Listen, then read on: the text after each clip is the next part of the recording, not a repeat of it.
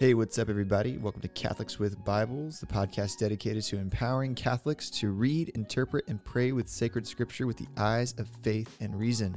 I'm your host, Chase Krause. Let's dive in. What up, y'all? Happy Holy Week. I am really excited. I actually recorded another episode at the end of last week, and I realized that while it was a good episode, I wanted to produce one more episode specifically focusing on something to do with Holy Week. The episode that I recorded last week was with my buddy Ben West, and we're going to publish that next week, the first week of Easter. But I wanted to start this Holy Week off with a podcast with you guys. So I was praying, I was thinking, what do I want to say during Holy Week? What might be something that's meaningful or insightful? And quite honestly, if you don't know this already, 90% of every talk, homily, whatever you hear has already been said before. That's the thing about being Catholic. We've been around for 2,000 years, and there's been a lot of really, really, really smart people before us. So odds are, if you hear something that's incredibly insightful, it's been said before, maybe in a slightly different way.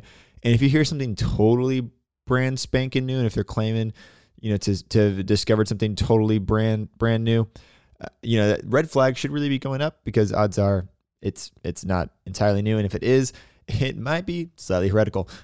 So just something to keep in mind. And so when reflecting upon that reality, I don't want to reinvent the wheel.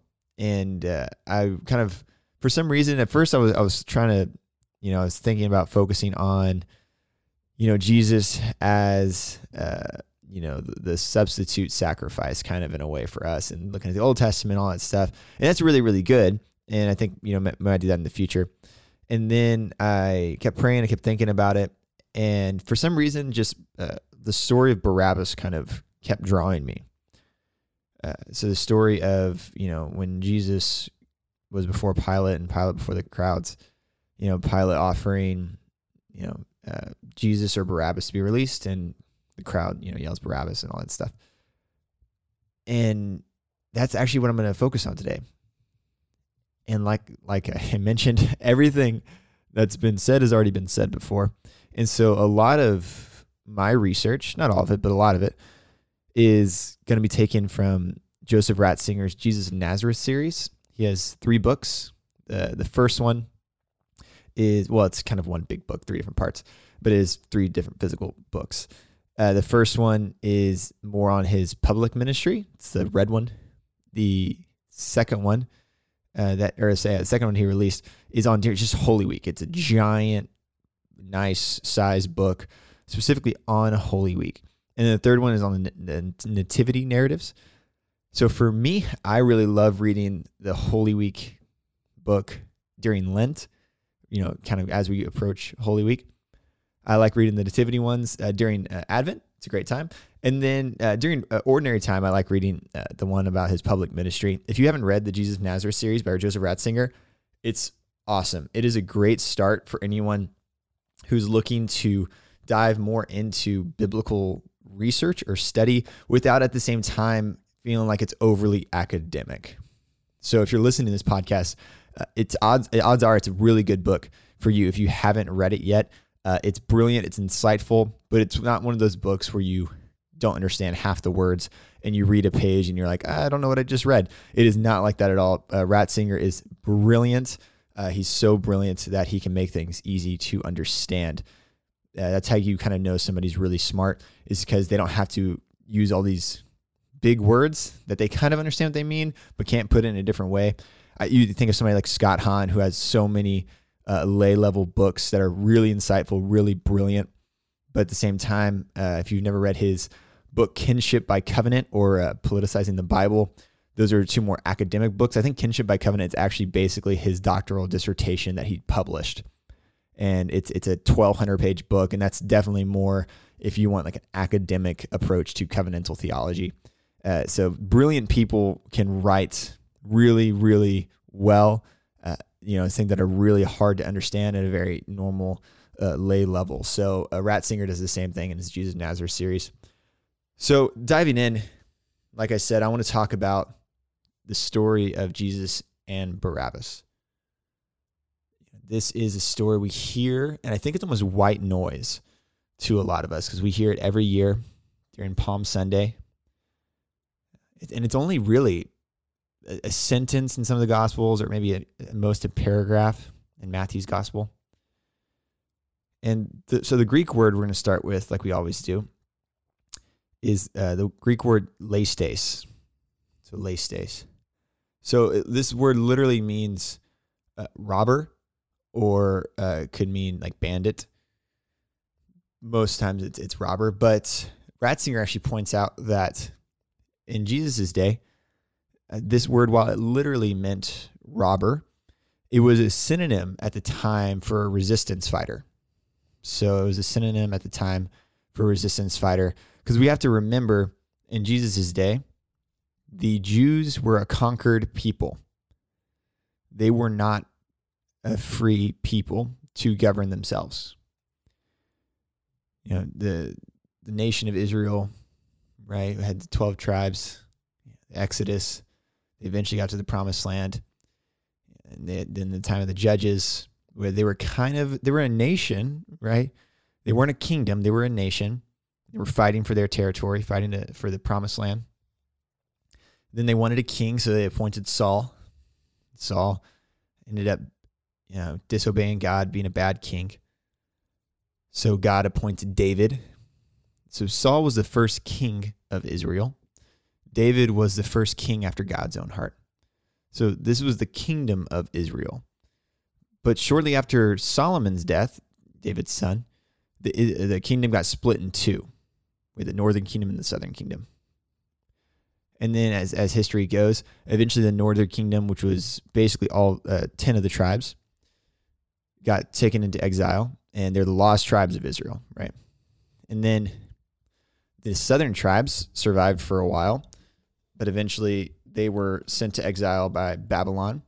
So the tribes of Judah and Levites, and also kind of Benjamin too. Benjamin, it's kind of a different story. Judah and Benjamin got in this big war. Judah won, and the tribe of Benjamin was kind of assumed. So they were kind of the small, almost non-existent tribe at the time, even though they're still around. And after the Babylonian exile, they were eventually sent back to the Holy Land, the Promised Land, and they rebuilt Jerusalem. They rebuilt the temple. This is the Second Temple period, right? And they were their own kingdom again for a little while until Alexander the Great came in. The Greeks invaded. Alexander the Great took over a lot of the known world. And upon his death, his territory, his country was split up into different parts, and each general was given governance over one of the parts and basically formed their own kingdoms. And after being ruled by the Greeks for a while, the Roman Empire came and conquered. So the Romans were then now the rulers. So the Jewish people, while given some autonomy to practice their religion, were not free. They were a conquered people. But you have to understand, with the Jewish religion, especially in Jesus' day, was essentially tied to their political freedom, because the Messiah that a lot of them were expecting, not all, there's different thoughts amongst Judaism, they were awaiting a Messiah, a new king, a new Davidite, a new king from the line of David, to come and free them from their oppressors, so that they may worship in spirit and truth. They may worship the God of the Old Testament, Yahweh. They may worship God, Adonai, the way they're supposed to, being ruled as a covenantal people.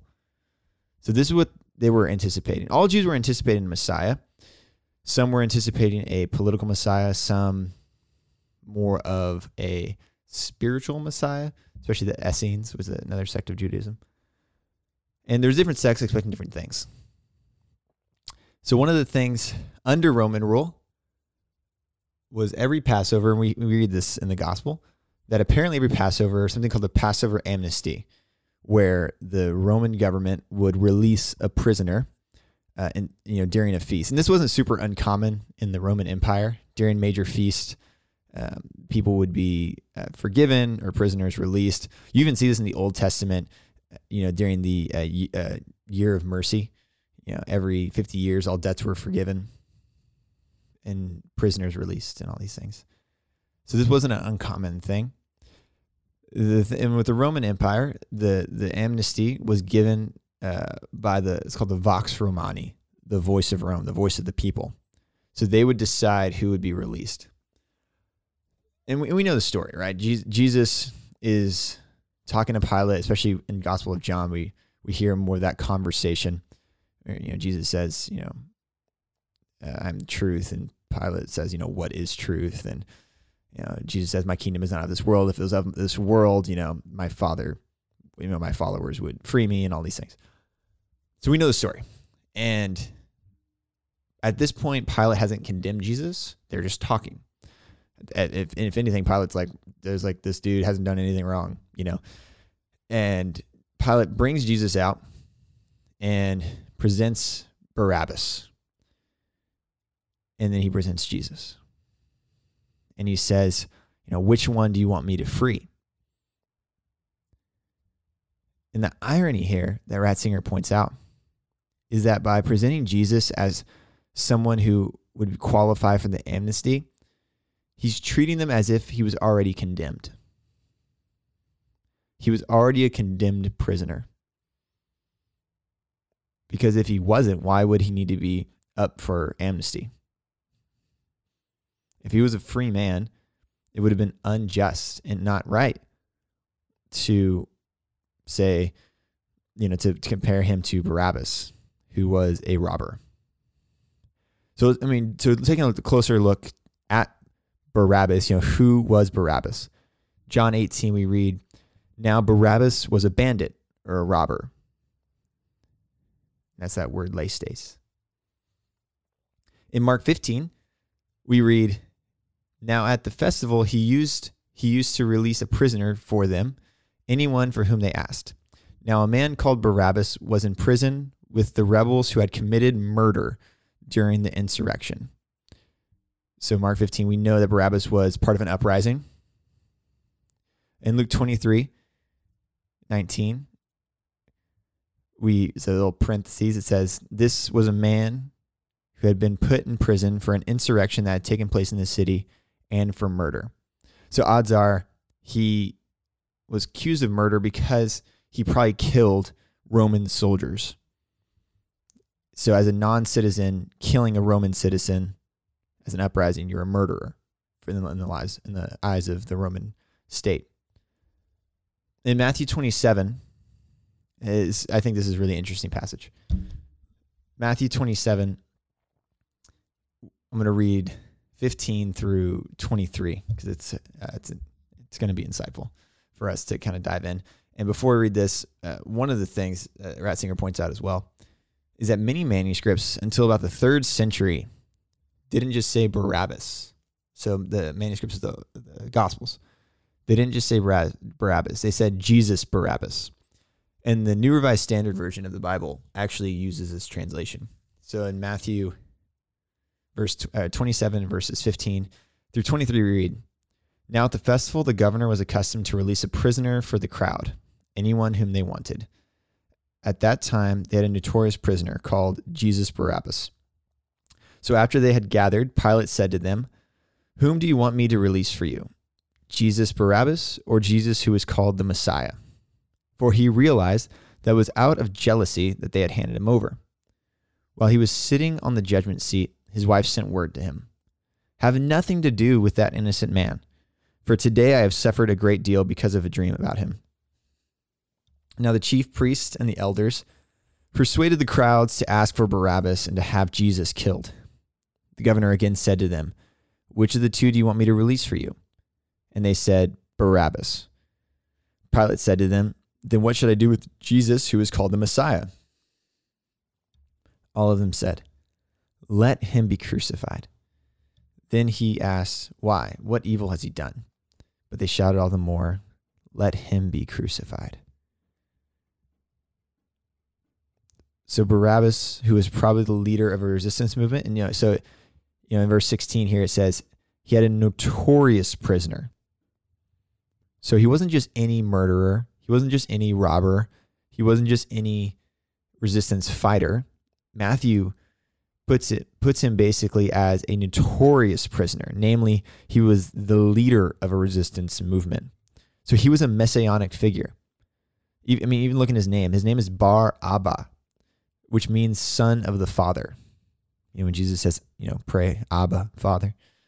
Bar Abba, he's a son of the Father. And Ratzinger actually points out, odds are this is not his literal name. This was not the name he was given at birth. At the time, in Jesus' day, when there was an uprising, the leaders would kind of adopt a name to symbolize their messianic claim. The last great Jewish messianic figure, Ratzinger points out, his name was Bar Kokhba, which means son of the star. So it's another kind of like semi-divine name. Right? Son of the Father is what Barabbas' name means literally. So we have two forms of messianic beliefs that stand in opposition. On the one hand is the Messiah who led and who will potentially lead again an armed insurrection to overthrow the Roman oppressors, a very tangible leader. This is one of the things I actually don't like about the Passion of the Christ, is because Mel Gibson's Passion of the Christ portrays Barabbas as this really like ugly dude with like, he appears very stupid in the movie, and grotesque and all these things. And I get that to a certain extent. So I think he's supposed to symbolically represent a false choice. But at the same time, this man, if he was a notorious prisoner and if he was a leader of a resistance movement, odds are he was not stupid. Odds are he had followers.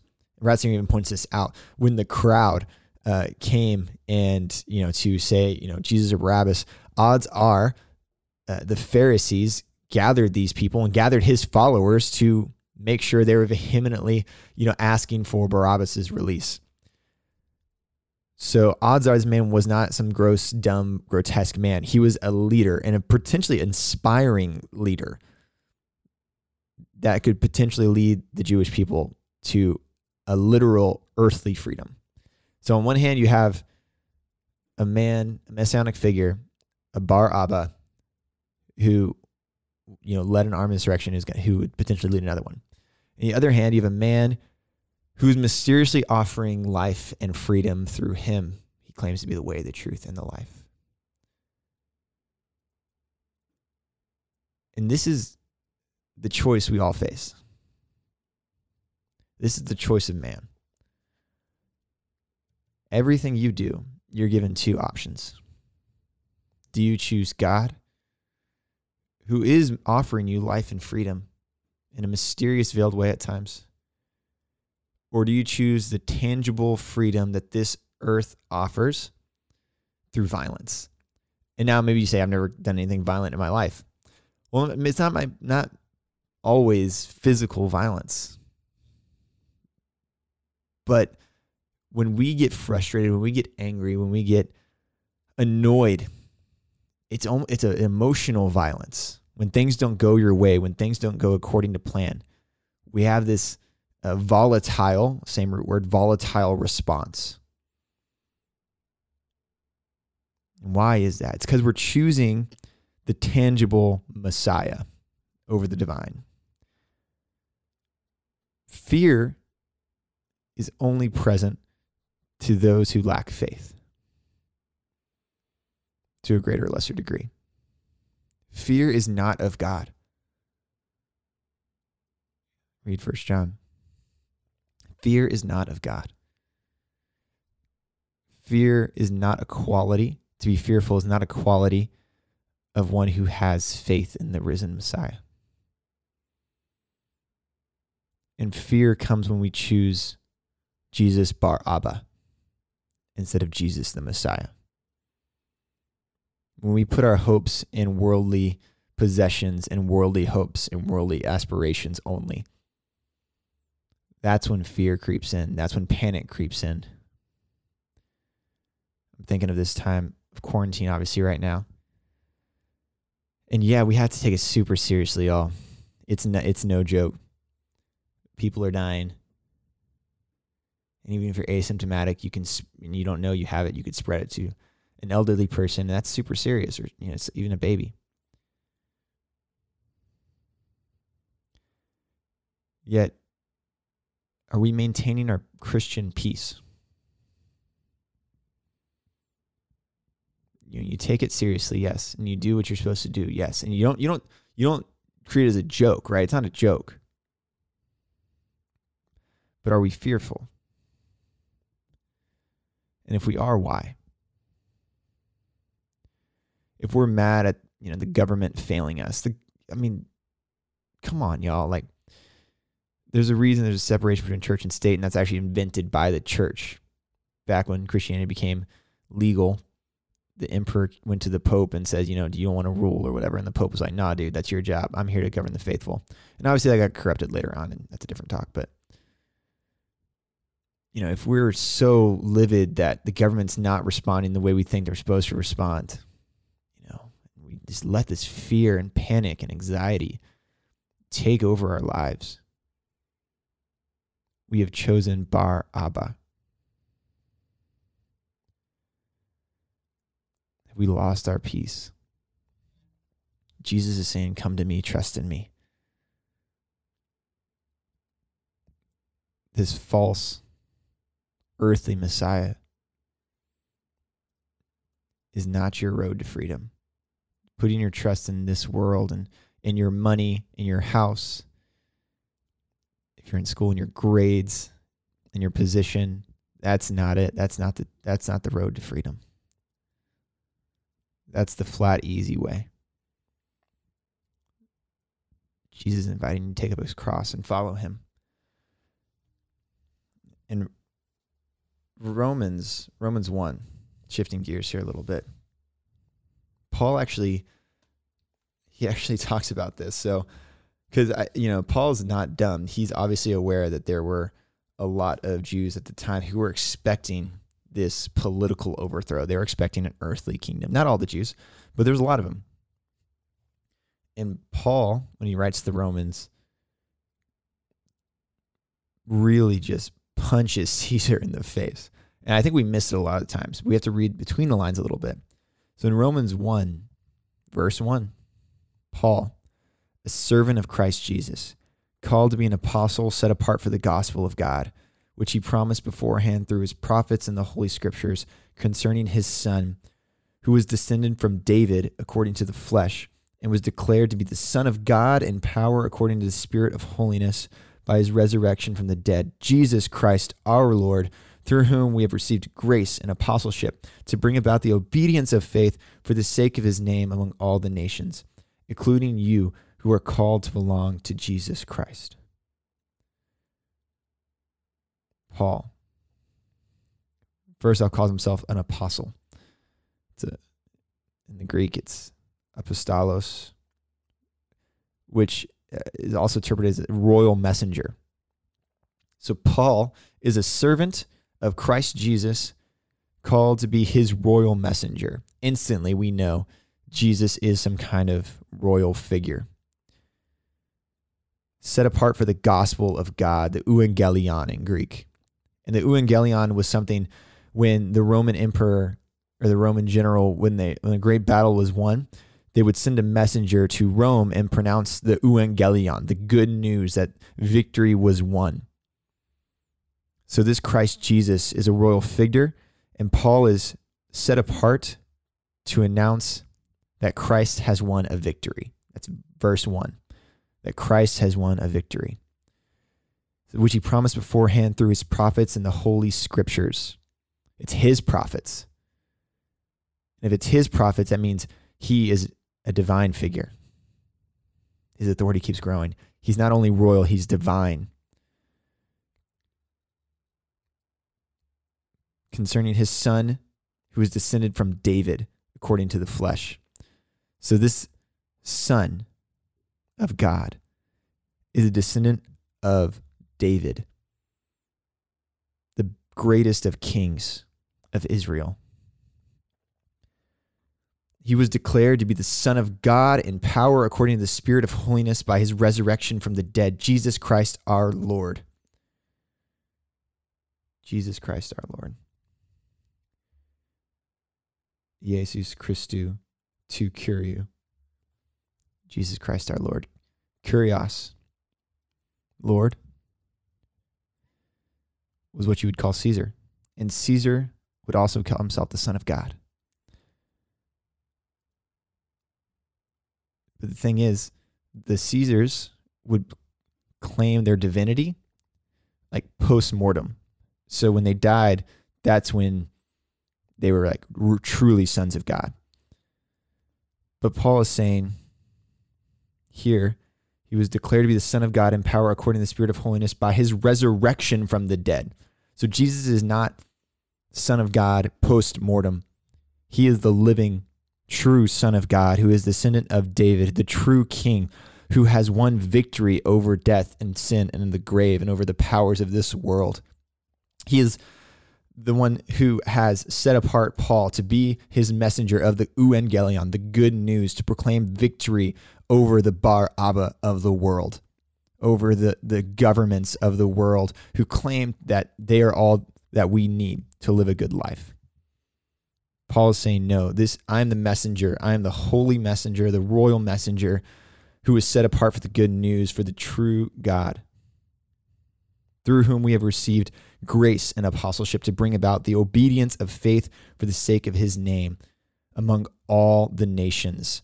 The Roman Empire, you think you might have conquered the world, but it is Jesus Christ who offers grace, who offers apostleship to all the nations to bring about the obedience of faith for the sake of his name, which is above every other name, that at the name of Jesus every knee may bow, in Philippians 2, right? Including you who are called to belong to Jesus Christ.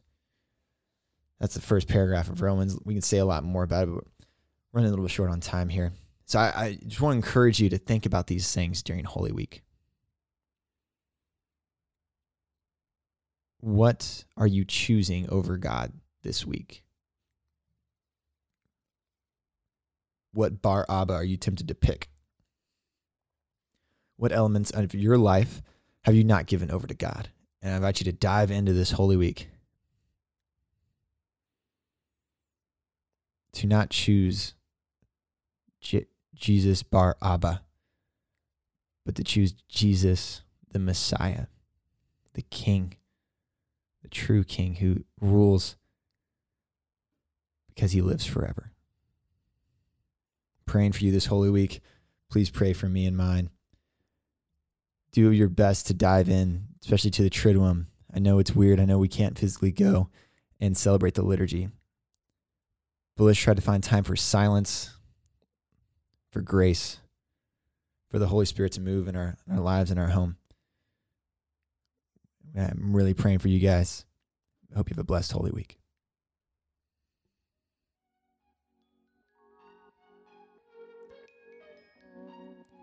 Thank you again so much for joining us on this episode of Catholics with Bibles.